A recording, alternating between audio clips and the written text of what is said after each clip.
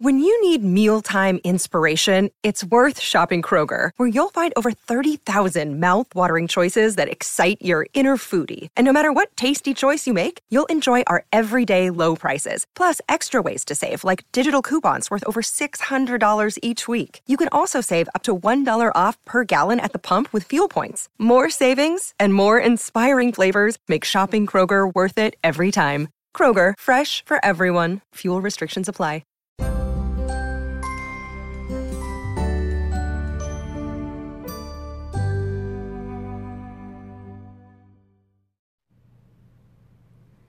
Hey guys, it's Adrienne. I'm going to read you one of my most recent blog posts, and I hope you enjoy.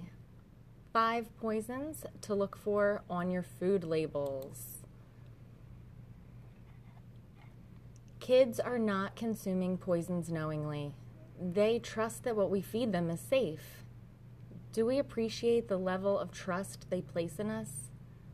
How can we be more intentional on educating them about what foods may cause them harm?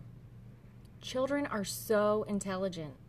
They learn at a supernatural speed in comparison with most adults. When we help them identify poisons in food, they naturally want to protect themselves. Let's look at some common carcinogens and neurotoxins we can teach our children to be on the lookout for. Number 1, sodium benzoate.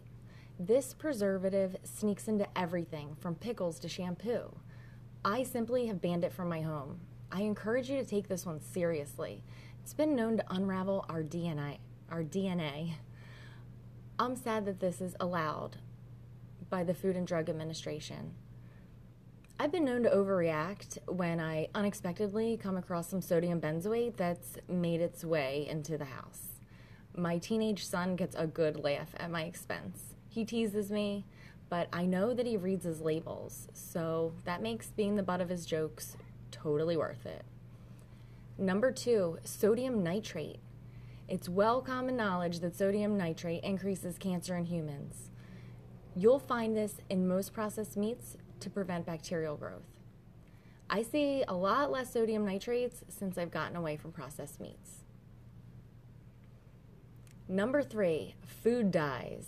Please warn your children to avoid them. We can't be there all the time to protect them, but we can teach them to look out for the worst offenders. Cancer has touched us all deeply. Even those of us who've never had it have been truly hurt by it. Go deep and read research studies. Simply look at what food dyes other countries have banned. And then you can decide for yourself if you are comfortable giving your child Sunny D or Freeze Pops. Below, I've included a link to some compelling research on food dyes. Number 4, monosodium glutamate, good old MSG, has been known to induce headaches, sweating, numbness in the face and neck, heart palpitations, weakness. It's a destructive neurotoxin lurking in Chinese food, sauces, dressings, dips, and flavorings that are in our own kitchens. Number 5, aluminum. If we all did a simple toxicity test, we would find aluminum. It's in a full range of products from deodorant to baked goods and medications. This is something that most everyone exposes themselves to daily. The studies on aluminum are clear.